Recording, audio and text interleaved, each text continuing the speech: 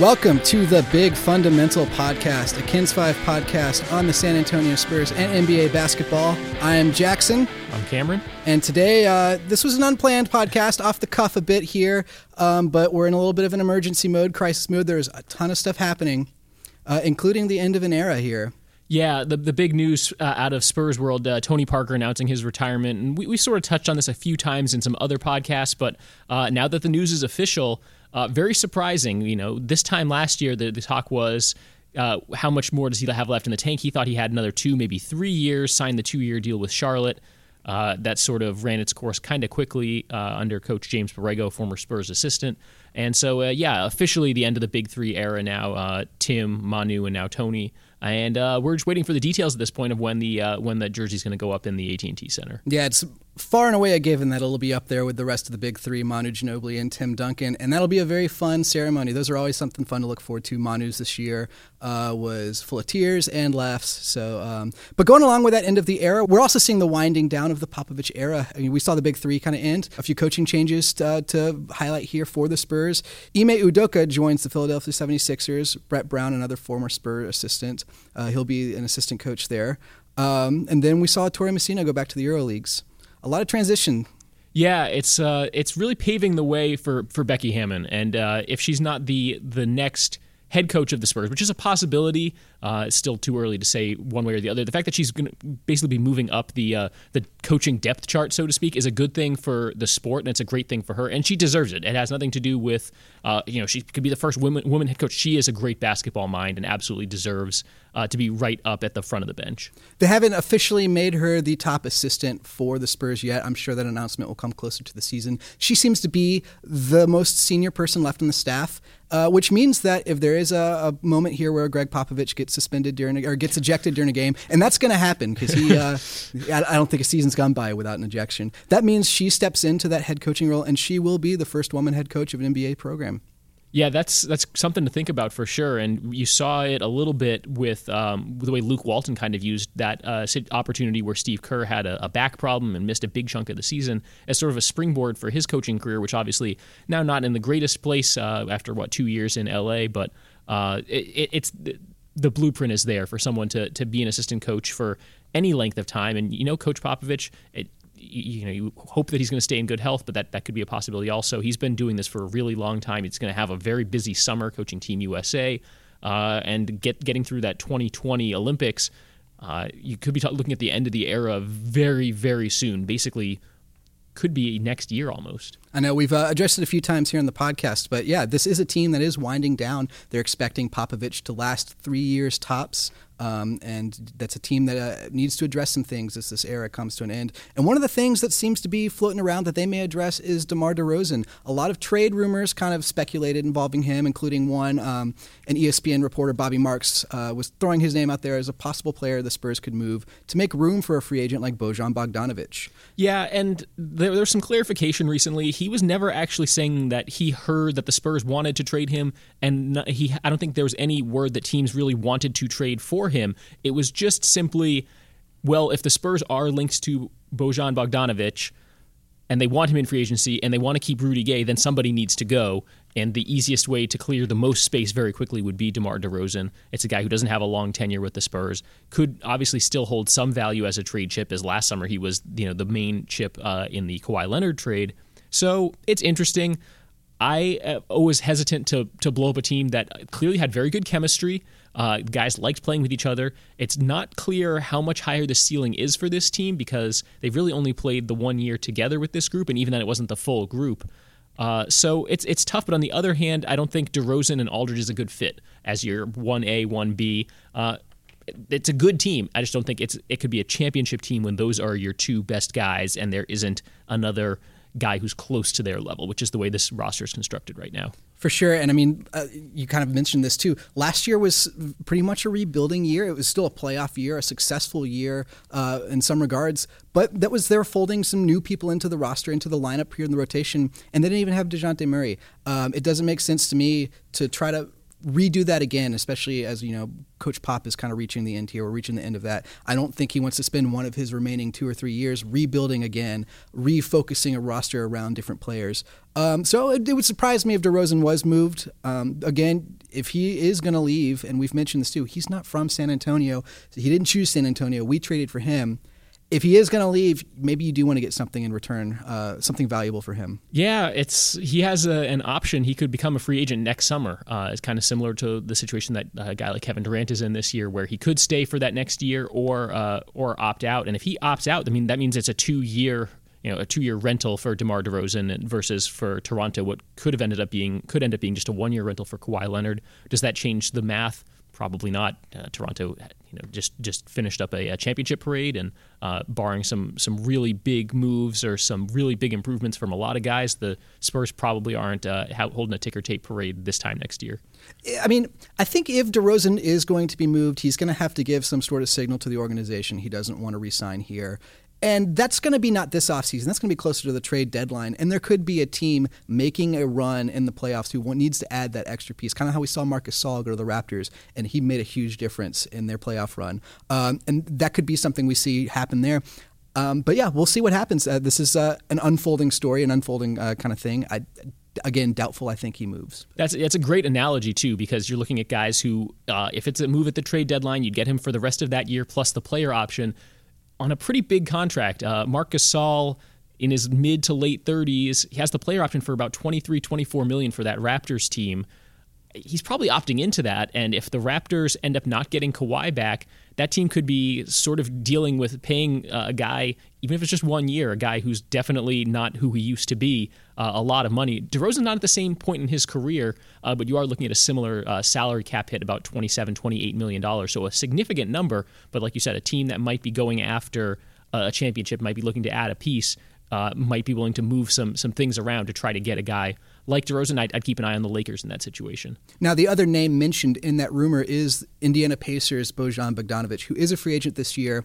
How do you think he'd fit on the Spurs? If they're looking to bring him in, what's his role on that team? He'd be a great fit, sort of similar to Marco Bellinelli, a guy who can make some really difficult shots, a great floor spacer, guy who doesn't need to have the ball in his hands all the time, knockdown three-point shooter, a plus defensively compared to Marco. The issue with Bogdanovic, and a lot of fans might not be as familiar with his name, you might think, it's a younger guy coming in. He's the same age as DeRozan. He's about 30, spent the first really half of his pro career still over in Europe, now is sort of eligible for his first and probably only big major contract as an NBA player. This past season, he was with Indiana for about $10 million a year, probably going to be a little bit higher.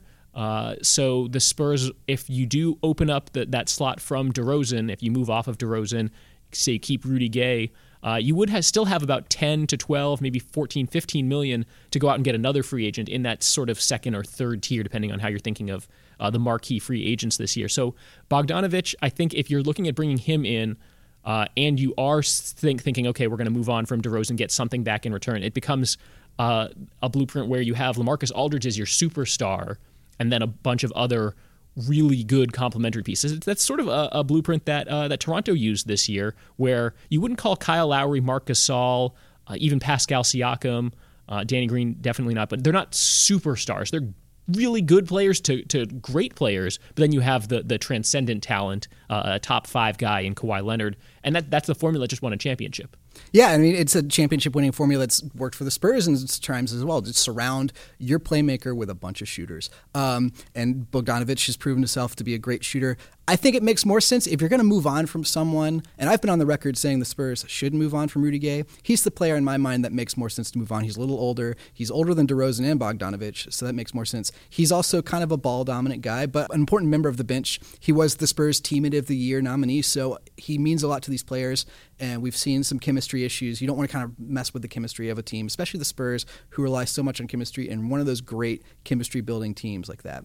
And speaking of Spurs who can make a difference next year, DeJounte Murray will be returning to the team, healthy from his torn ACL injury, but he's also making a difference in his brother's life. His brother graduated from high school this year, and he bought his brother a car.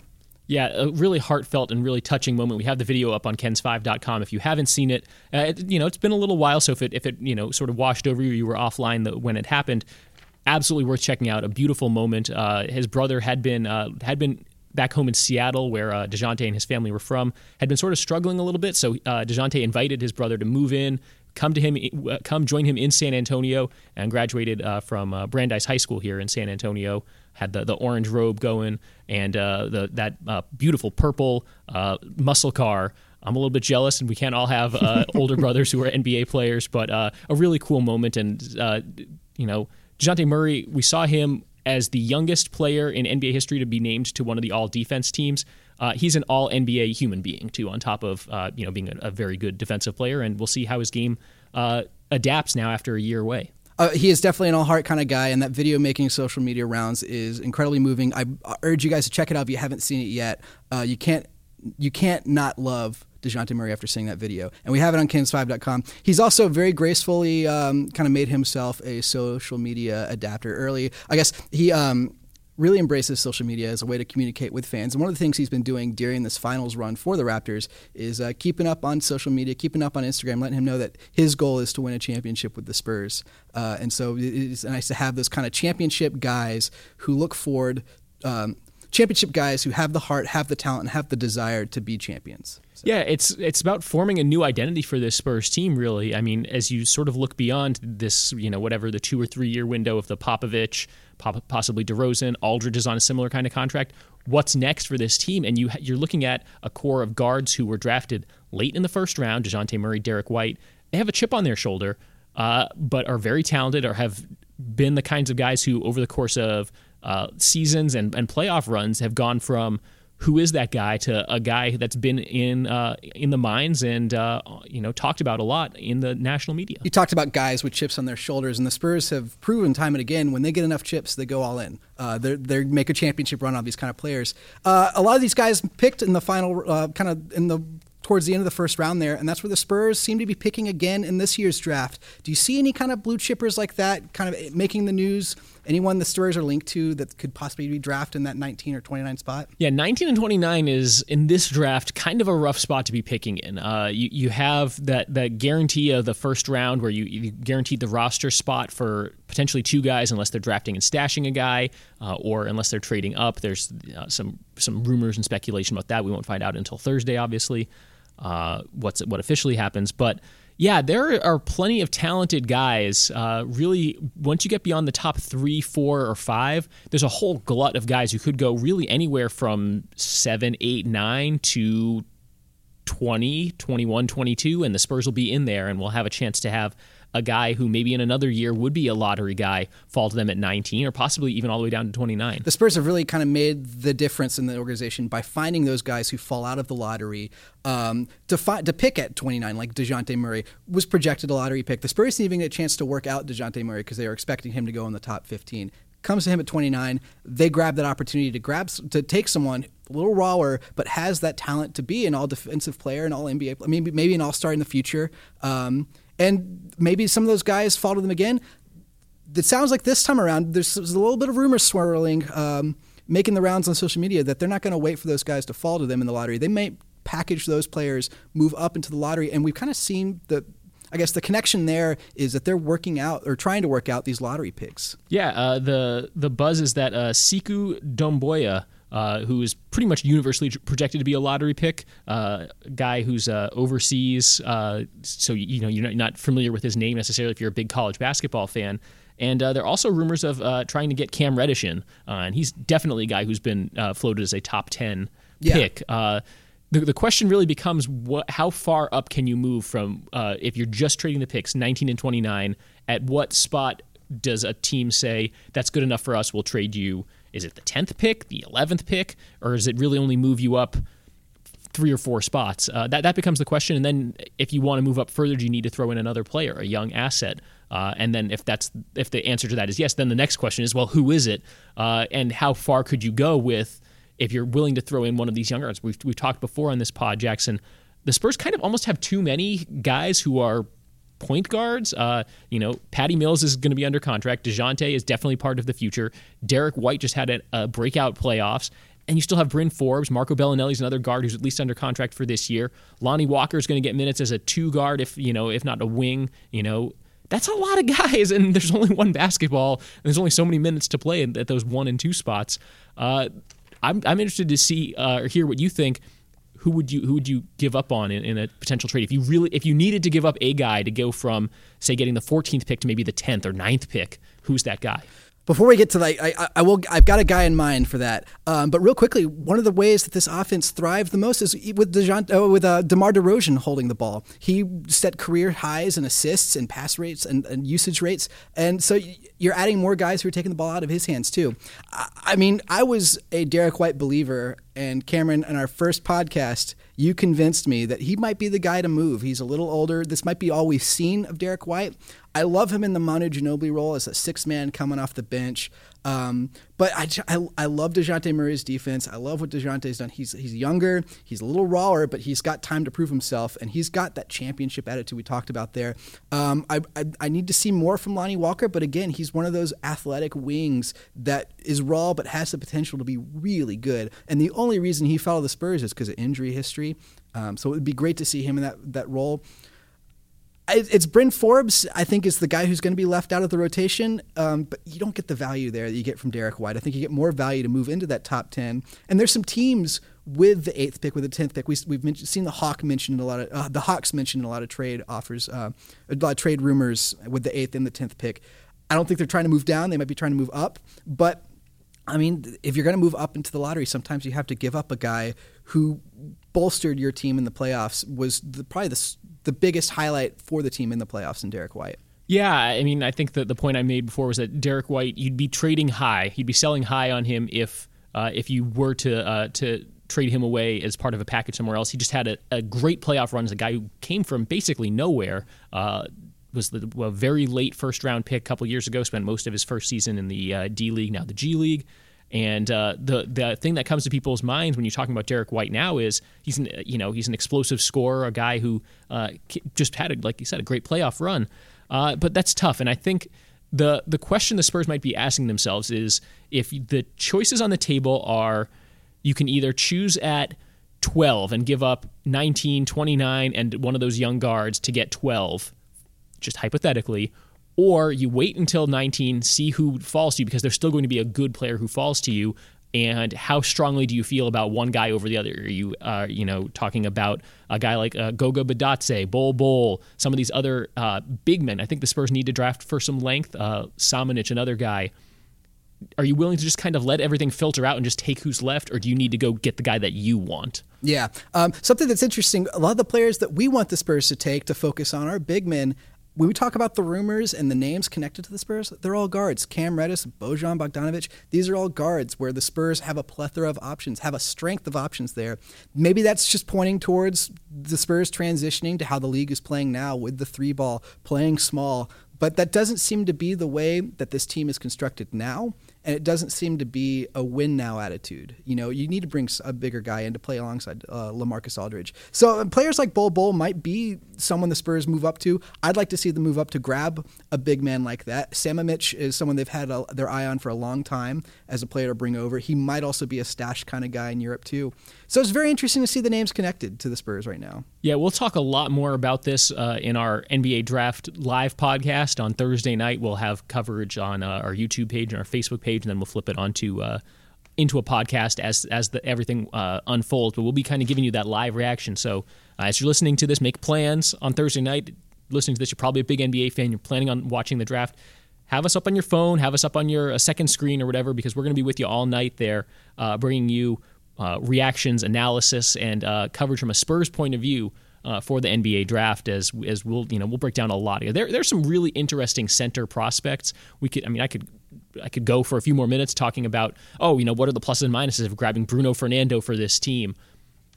I think for right now it's enough to say that the Spurs have a lot of options, and I don't think they need to rush into anything right this moment. Yeah, exactly. And there's also so much more to talk about. The reason we're having this emergency podcast, there's 100 storylines to talk about right now. It's crazy to think the draft is this week. It's in 3 days. The finals ended a week before the draft. Yeah. Toronto taking Game 6 against the Golden State Warriors last Thursday, 104-100. I think if you guys have been following the podcast, you know Cameron and I did not pick the Raptors to win, and they did. I think they were underdogs across the board. Most people were picking the Warriors. What went right for the Raptors in this series? It certainly helps that Kevin Durant played a total of like 12 or 14 minutes in the entire finals. That didn't hurt their cause at all. The Raptors were pretty lucky with injuries throughout the season. OG Anunoby was the one sort of rotation guy they didn't have throughout their playoff run. It hurt them at times, but they had the best player on the floor for most of the time. They had a great strategy for facing the Warriors, and I think that comes from having watched a lot of the Warriors having played, because it was a very similar team to what had been the core for 2 or 3 years, whereas the Raptors, other teams didn't have as much film on them. And Nick Nurse, you have to give credit to the head coach. I think he outcoached Steve Kerr. I think so. There are a lot of magnificent moves that Nurse made throughout the whole playoffs, but specifically in the finals, that changed the dynamics of this finals. One of the things he did was he shortened his bench. Toronto was touted as an incredibly deep team. You didn't see guys like Jeremy Lin making it into the game, into the finals. OG Anunoby, coming back from the injury, didn't make it back into the rotation. He got it down to 7 at max. And then also just, like you said, there's a lot of tape on these Warriors, and he switched to defenses they hadn't seen, and kind of had been able to see, had figured out the defenses that would work against them by watching the tape. They played box and one. They switched to several zones, especially when it was Curry out there by himself. They focused that defensive pressure on Curry. They hounded Curry. They got physical with Curry, and he was exhausted by the end of it. Yeah, really the pivot point in that series was Game 3. You were looking at a team where Golden State had just stole one on the road in Game 2 to even it up at 1-1, and Klay Thompson missed Game 3, I think, right? Mm-hmm. So you have no KD, even though you're thinking, okay, KD's coming back soon. No Klay. Warriors are back home. And the question was really, how hard do they go after this? And basically, they ran Steph Curry. They rode him. He had, 50 points in that game, something like that. But he was exhausted in Game 4 and then into Game 5 and forward into Game 6. The hot take, the zig when everyone else is zagging kind of thing is, should a team almost, punt on an NBA Finals game? It's easy to say in retrospect that the Warriors going out to try to win Game 3 could have cost them the whole series. Do you sort of just load manage a player in the middle of a finals? I mean, some of the talking heads the next day, their heads would have exploded if the Warriors were in a situation, okay, so Curry gets hot, but you're going to take him out because he's on a minutes restriction. They're only going to cap him at 30 minutes and, however many shots in a game. Even if the shots are going in and looks like they might have a chance, and you sort of, pull back and let the Raptors take Game 3, it might have set the Warriors up better for Games 4, 5, and 6, and so on. If you almost say, yeah, we're too banged up, we can't even really compete, we're not going to really even try in this game. That's crazy to talk about, but it might have been the right move. I don't think we've seen a team punt an entire game like that.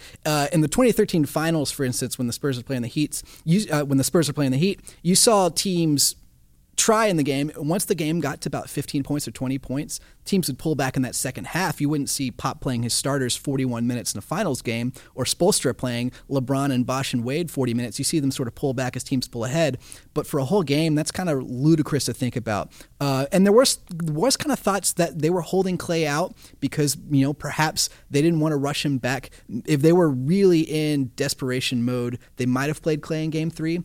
So there was a little bit of that kind of thought process probably going into it. They probably thought Curry could kind of will them to they could get enough from Curry returning home for Game 3 to kind of will them to a victory. And they still have some role players like Iguodala, Cousins, like Draymond Green, who can make a difference. Quinn Cook hit some shots for them too throughout the whole final. So yeah, I don't know. I don't know what the right answer is. I honestly think if they'd punted Game 5 too without bringing Durant back, they'd be better set off for next year. Durant might be returning healthy. Klay Thompson for sure wouldn't have injured his ACL if the Raptors had 1-5.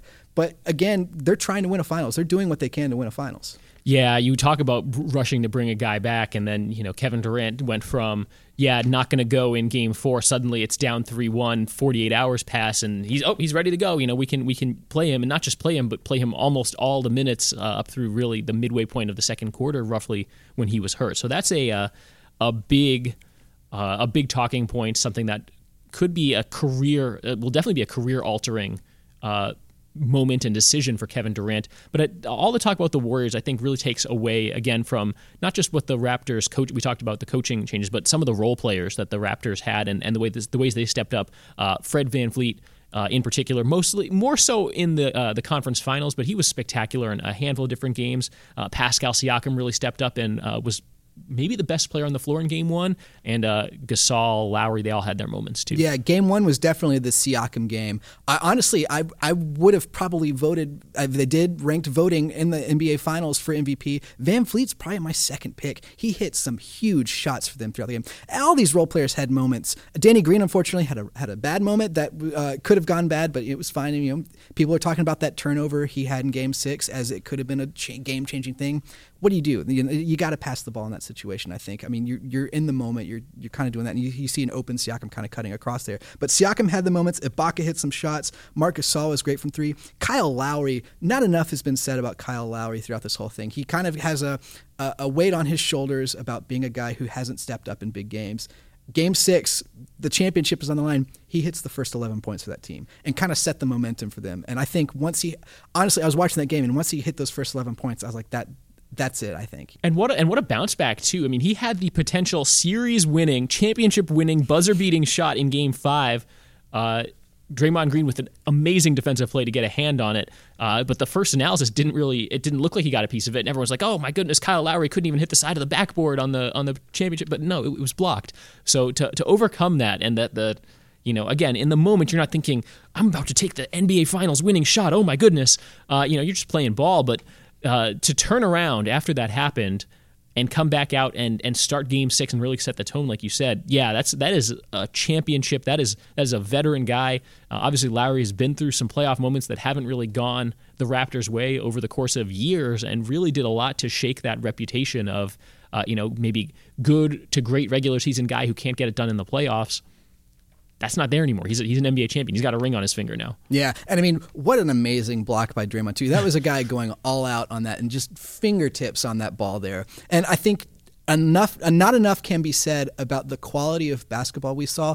I think you might be expecting Durant missed time, Thompson missed time. Curry was cold for big stretches throughout the whole finals, but the level of basketball was still amazing. Not only did you have Kawhi Leonard reaching levels that Michael Jordan and LeBron and Kareem have reached before, I think.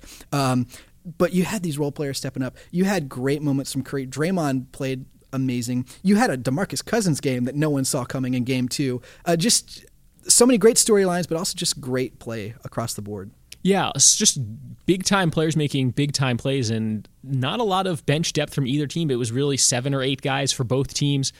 Saw some bits and pieces of maybe like some Andrew Bogut, but he couldn't stay on the floor. Kevon Looney, what a warrior, really in the true sense of the word, battling a severe pain to be out there when his team really needed him because they were shorthanded. Just bottle that up because when we're next watching NBA basketball, I mean, there's Summer League and then there's preseason. That quality of basketball is going to be really hard to find for a really long time. Definitely. I mean, and just you could feel that they were playing not only just for a finals, but this was a moment that is, I guess, era-defining. You see the Warriors in 4 straight finals going for their 3rd straight ring. The Raptors never played in the finals before, going for the country's first championship in any sport in 25 years. Just a lot of players playing it out. And I mean, I think this is kind of going to be an era-defining game, not just for who won and lost, but these teams might look completely different next year. Yeah, I mean, we mentioned there are a few guys who we know will be back. Curry will be back. Marc Gasol presumably will opt in. I think Kyle Lowry's still under contract. Siakam is going to be back. Oh yeah, he's going to be a big part of that team. But you look at the Warriors core. Kevin Durant has a player option. By all accounts, he's going to opt out of that and try to go pick up a payday, even though he's not going to be playing next year. By all accounts. Yeah, I think even with that injury, he gets a max deal from somebody. Yeah. Somebody's going to be willing to say, we'll take 3 years of post-injury Kevin Durant, and he can rehab on our dime in the next the 2019-2020 season. Kawhi Leonard, though, is the big domino. The Finals MVP just got handed the key to the city in the championship parade in Toronto. I don't know how you leave after you lead a team to the championship. He's adored in Toronto. things could happen in the next couple of years, and maybe that relationship could turn sour. But right now, that's his city. It's his franchise. It's his city. To leave would be absolutely unprecedented. I know there's, his family wants him maybe to move back to LA. He's sort of been linked to the Clippers nebulously. A player that just won the NBA championship and Finals MVP to leave is unheard of. Yeah, I think Fred VanVleet said it best when he said Toronto did everything they could to convince Kawhi to stay. I think they could. There's nothing more the Raptors could have offered him. Toronto, the city, could have offered him. He could eat anywhere for free right now. He's got condos being offered to him for free as well. Honestly, if he wants to leave, it's because he just wants to leave. He wants to do something different. He wants to go home. And I think he looks back at that playoff run and he says, there were games where I did all of this by myself, and I can do it all by myself for someone else too. Build my own kind of team. I mean, he was the guy for this franchise, and he could still be the guy for that franchise if he wanted to. He could be the guy for any other franchise. Yeah, the question sort of becomes is how does this compare to other situations with guys who are going to be free agents or have been sort of demanding trades or in that sort of similar situation over the last year, 2 years, et cetera. The comparison is Kevin Durant, another guy who's hitting free agency presumably this summer, and that is really what is next for his legacy. What does he have left to prove? Kevin Durant has he's won the rings, he's won the Finals MVPs, but it hasn't been his team. And I think that's been one of the talking points is that he kind of wants to go somewhere where he is the guy and they build around him.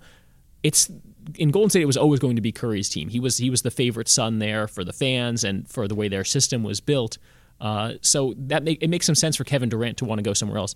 For Kawhi Leonard, he's talked about wanting to win championships. He's notoriously doesn't talk much to the media, but the one thing he has said is, I want to go somewhere where I can win championships.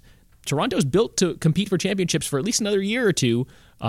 You could look at an option where he takes the 1+1, that sort of deal that LeBron did for so long, where you sign a 1-year deal and then you get the player option for the next year. Basically, you're just doing it year to year. The issue with Kawhi is that injury history, where you can't necessarily say, if you're Kawhi, you can't look at it and say, I will be healthy a year from now. LeBron, it was basically a guarantee. He was indestructible for about a decade, so it didn't really matter as much. He could continue to hit free agency and re-examine it year after year. Kawhi doesn't really have that luxury.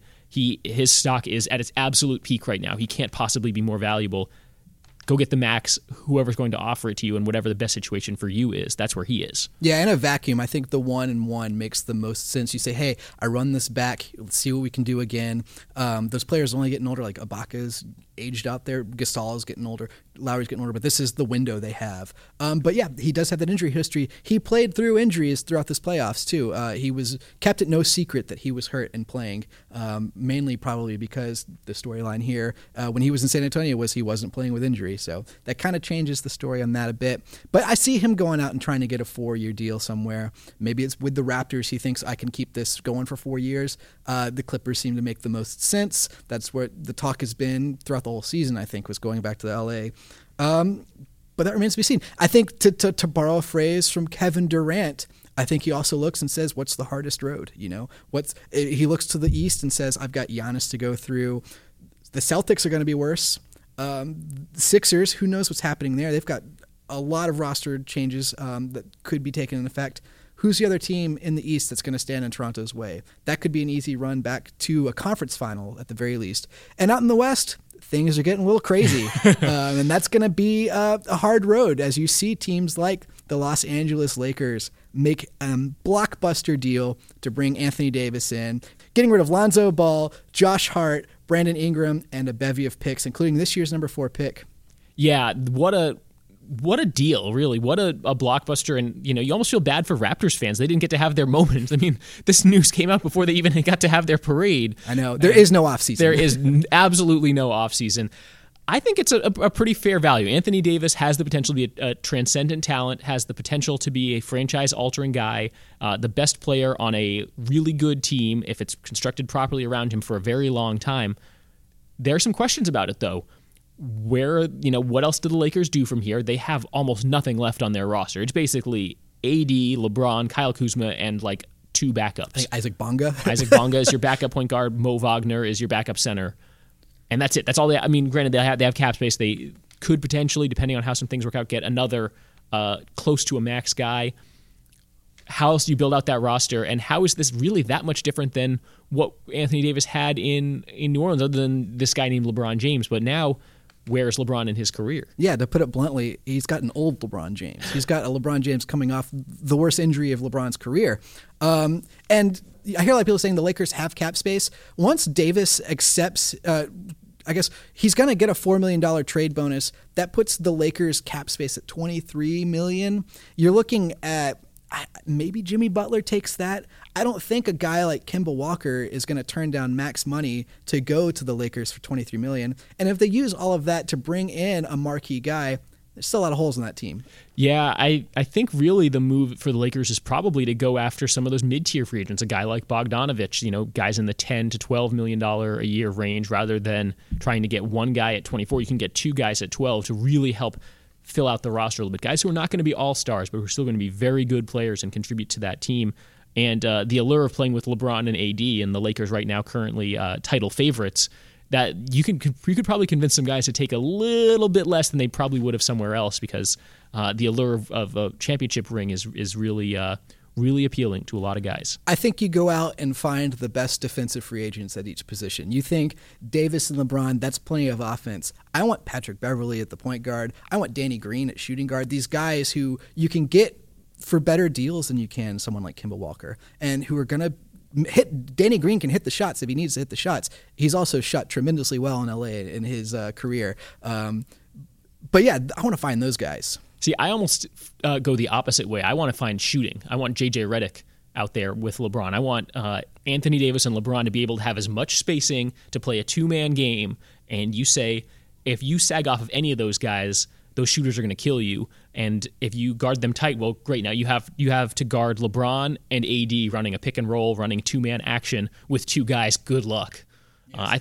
I think that's maybe the way the Lakers want to go. I mean, and again, this is where the NBA is going. You want 3-and-D guys. You talk about a guy like Patrick Beverley. What's his shortcoming? Probably shooting. J.J. Redick, obviously not as strong on the defensive end. The middle ground there is a guy like Danny Green, and that's why those guys get paid this summer. Plus, Danny Green is friends with LeBron James. Started his career in Cleveland playing alongside LeBron. So there is that connection as well. And on the flip side, I think this trade went tremendously for the Pelicans. I don't think they were getting a better package from anyone, and that's a team that is poised to build a championship caliber team in the next 5 years. Yeah, look at who they have right now. This is a pretty quick rebuild where you can go Drew Holiday, Lonzo Ball, Brandon Ingram if he's healthy, and you wish the best for him. Zion Williamson with that number 1 pick, and then whatever you decide to do with the number 4 pick. They have a handful of other guys who I think are still under contract, and the talk has been maybe the Pelicans might move that 4th pick so that you're not looking at having 2 first-year players really allow Zion to be that one young guy and see if you can get a guy back with that number 4 pick. It could be another young guy, who's on a similar timeline but has been through a little bit more. The problem, again, with this year's draft is it's a pretty top-heavy draft. At number 4, who are you getting, and what is the value of that? It's going to be a player at that point, since I think there's a lot of speculation that 1, 2, and 3 are basically already. Zion's going to be 1. John Morant, I'd say 90% is the number 2 pick, and then a guy like R.J. Barrett is probably 3. Yeah, I mean, this has been touted as a 3-person draft, maybe 4-person draft, if you're high on a guy like Darius Garland. And that could be someone they go after as like a Lou Williams-esque 6th man off the bench.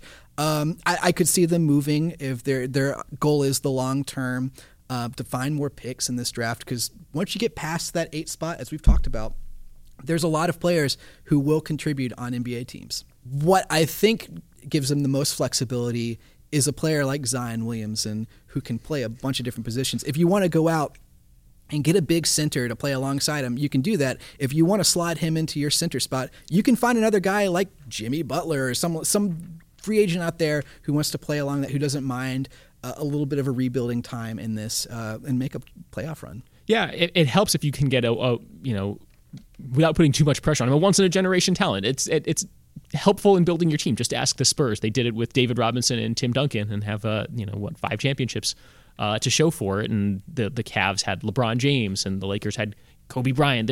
These guys don't come around very often. Zion Williamson is in that conversation is guys who are coming out with that much hype and that much expectation and also potential. I mean, it's not hype without a reason. So, I mean, what kind of blows my mind about this trade aren't the players involved, but the picks involved. You're talking about the number 4 this year and then 3 other first-round draft picks, including pick swaps in 2023 and 2025, way beyond LeBron's time in the NBA and past Anthony Davis's prime when the Lakers could be pretty terrible. Yeah, Anthony Davis at that point would be approaching his late 30s. He's still pretty young. He's 26. But, yeah, so I guess he'd still be in his mid-30s. But a guy like that who's had injury concerns over the course of his career, hasn't ever played 82 games in a season, LeBron at that point, yeah, I think he's out the door. If not just barely hanging on and kind of ceremonially out, coming out for a few games. It's a very different team. A lot of things could happen. At that point, you could be looking at AD in the role similar to LeBron, where he's trying to recruit guys to come play with him. And the Lakers could still be very good. But you have to also remember, they've been bad now for a while. And players, there is a certain amount of Lakers mystique, Lakers aura. But there's also this, especially for the guys who will be populating the NBA in 3 or 4 years, they will have grown up watching the Lakers beat. They've missed the playoffs 6 straight years now. So yeah, that and the Pelicans at that point could be really, really good. You're looking, 6 years down the line. Zion Williamson is still going to be under team control, and remember, it's a 4-year rookie scale. So at that point, he's only 2 years into his second deal, presuming he's still going to be in New Orleans, and that there's there's still the Pelicans. There's all kinds of other questions about that, but he'll still be with that team. If he ends up being as good as they think he can be, the Pelicans will have big-time assets. And the other thing you have to remember about NBA drafts and trading future picks, there's been this talk now about removing the one-and-done rule. And teams are already thinking about when is that going to be and can we stockpile picks and what they're calling the super draft. Because what you're getting in that year, the guys who are in high school will become eligible, plus all of the guys who are in college. So basically, that one draft is going to have 2 years worth of top-end talent. And it'll be filled out, of course, by plenty of other guys. But to have as many picks as possible, especially a mid-lottery pick that year, is like the same as a top 5 pick most other years. So if you can start getting better chances to get better picks in that draft, whatever it ends up being, 2021, 2022, it's looking like now it's not going to be 21. So 22, 23, 24, 25, you start trying to guess and getting picks in those drafts, and the Pelicans line themselves up nicely. Exactly. I mean, you're talking about, you mentioned this too, like Zion's in his prime. These are going to be big-time assets. For the Lakers, this is a short-term swing for the fences kind of move, and it instantly vaulted them into finals favorites as from the Western Conference. So, Cameron, this is the million-dollar question then. Who won the trade? The winner of the trade, in my book right now, is the Pelicans. We talked about the number of picks they got, the quality of those picks could end up being all the way up to 2025. You get some young guys. There's some questions about Lonzo Ball, Brandon Ingram's health. They still have a lot of potential. We sort of know who Anthony Davis is at this point. We definitely know who LeBron James is. The questions are, who are those guys going to be, and can they stay on the floor? We don't even know they're going to necessarily play that well together. And, you're a turned ankle away from some serious problems, especially as you talk about there's a lot of pressure for them to go get a third guy and make a new big three in LA. You surround that, there's nothing left there cap space-wise to fill out the rest of that roster. Now, if they go out and get a really great player, if somehow they can convince Kawhi Leonard to come to LA, you could probably just hand them the championship. But I don't think that's going to happen. So with the Lakers, the big question is, how much more of LeBron's prime are you getting? Who is he going to be after missing so much of this past year? Who's he going to be this year, and who's he going to be next year, really, as he finishes out the very tail end of his prime, and AD is really at what we're assuming is the peak of his powers. If LeBron is the LeBron James we know and we expected to see the last couple of years, the Lakers, I don't think you could convincingly say the Pelicans won the trade. If LeBron isn't the same guy anymore, then yeah, I think the Pelicans are the winner in this trade. Yeah, it's a very big question, and there's a lot of questions in this. Like you mentioned, Lonzo's health, Brandon Ingram's health. If they're even, both of those guys were top 3 picks, they can still be top 3 talent. We just haven't seen that, and then it might just be the team they've been on with the Lakers. But we've seen only a handful of trades where a top 5 guy gets moved.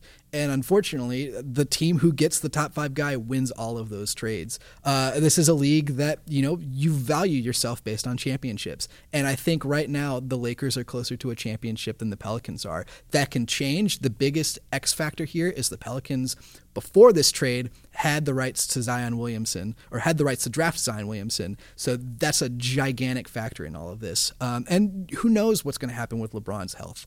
But they're the favorites in the West, honestly, right now, especially after Golden State's health concerns. Teams like the Nuggets and the Trailblazers are still a couple moves away.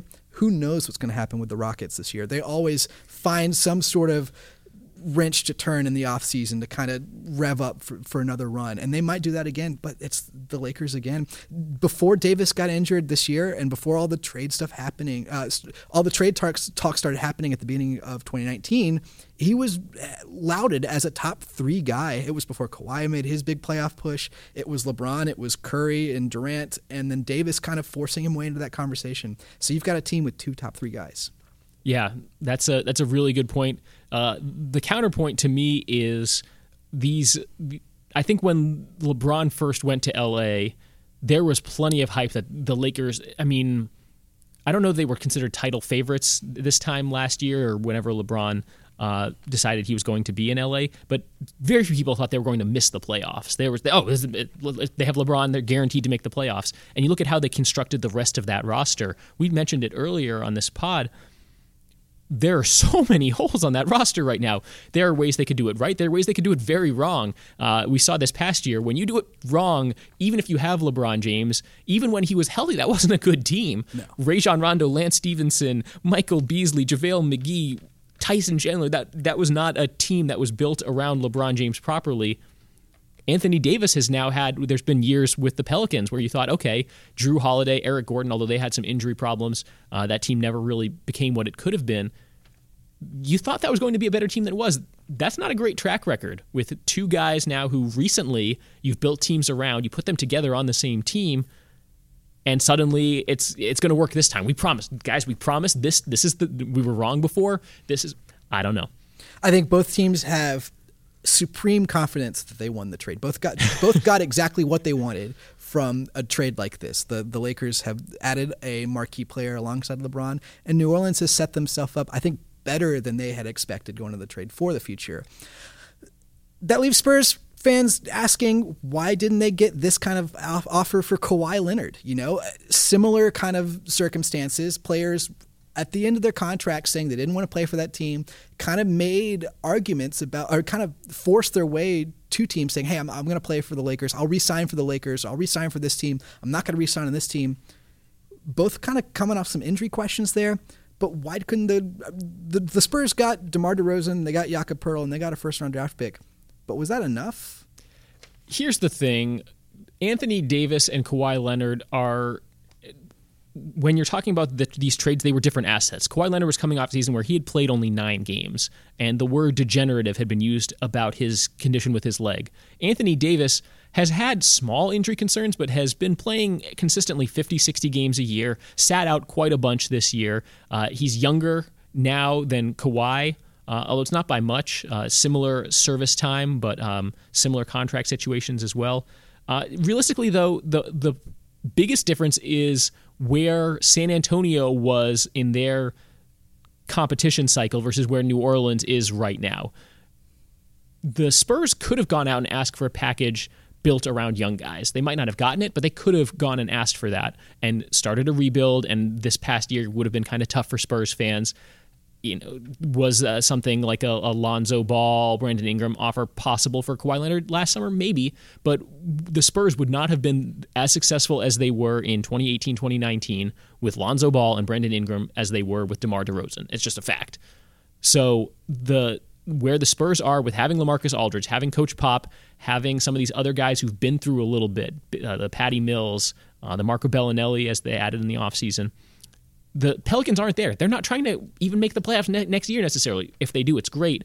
If the Spurs had missed the playoffs this past year, it would have been seen as even more of a failure in the trade, regardless of who they got, if they were young assets. Definitely. I mean, I think it definitely kept the Spurs in that win now mode. And honestly, I don't think this Anthony Davis package is as gigantic, is as plentiful if Kawhi didn't have the run he had in the finals. I think seeing a guy who's in that situation, forcing his trade there, coming off these health concerns, seeing him make a finals run and winning a finals for that team, I think cements like we can do that and it'll all be worth it. Jackson, I have one thing before we wrap up that's driving me batty I want to talk about, and it's about these championship odds. We referenced it before that the Lakers are now the favorites to win the 2020 NBA championship.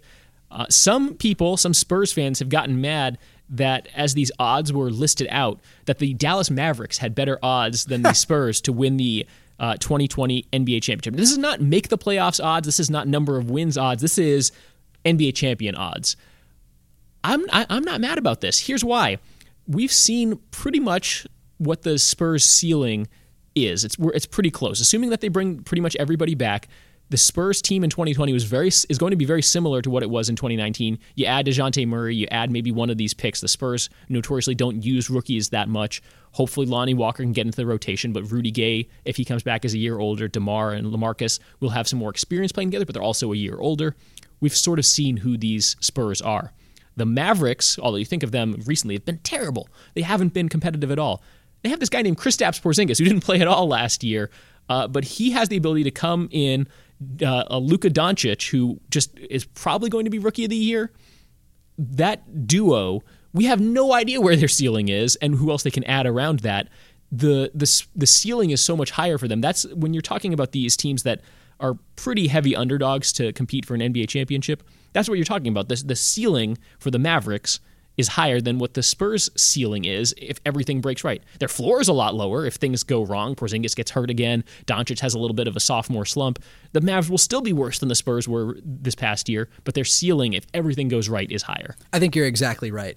And I think Kristaps, if he comes back and is healthy, and there's a lot of question marks to whether he can even do that, I think really could push them into a Western contender. And we've seen Cinderella stories in the playoffs where teams click, and guys like Luka Doncic and Kristaps Porzingis can make the difference.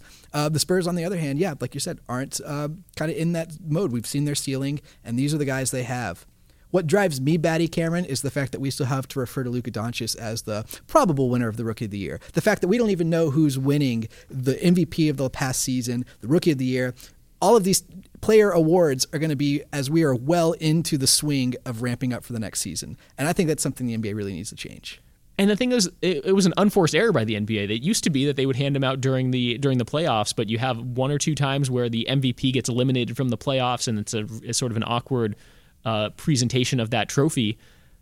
Who cares? People are still thinking about the regular season as the playoffs are getting started. No one's thinking about the regular season anymore. No, if it's a regular season award, awarded at the end of that regular season and not after the NBA draft, which of course is this Thursday. And we'll be there live on Facebook, on YouTube, covering all of the details. The Pelicans, as we mentioned, are going to be big players. The Spurs, with their 2 first-round picks, could really make some moves. And if anything happens, we'll be there to cover it live on Facebook and on YouTube. And it will be a podcast the very next day, available wherever you may be listening to this podcast as well. So, Cameron, that's our emergency podcast. We broke down just about everything that's happened in the 5 days of the offseason. There's only several more weeks to go, and I'm excited for it. Me too. It's always fun. The off-season may be more fun than the regular season, but everything's fun on the Big Fun Pod. So, Cameron, thank you so much for joining me. We'll see you next time. Awesome. Thank you, guys.